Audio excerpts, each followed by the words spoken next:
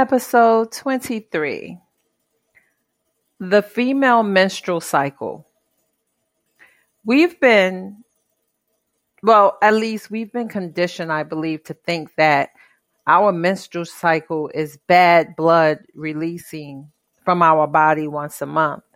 But did you ever think about the fact that we carry a baby for 9 months, the menstrual cycle stops, and that blood goes to the baby, right? And the umbilical cord they use it for stem cells and so many other healthy things, right? Did you ever think about that maybe that menstrual blood that we lose every month really could be used for other things? I wonder if it was any research with that. I'm just speaking about something off the top of my head. It's one of those food for thought situations, and I thought I would talk about it on a microcast. So what do you think? Chime in and let's talk about it.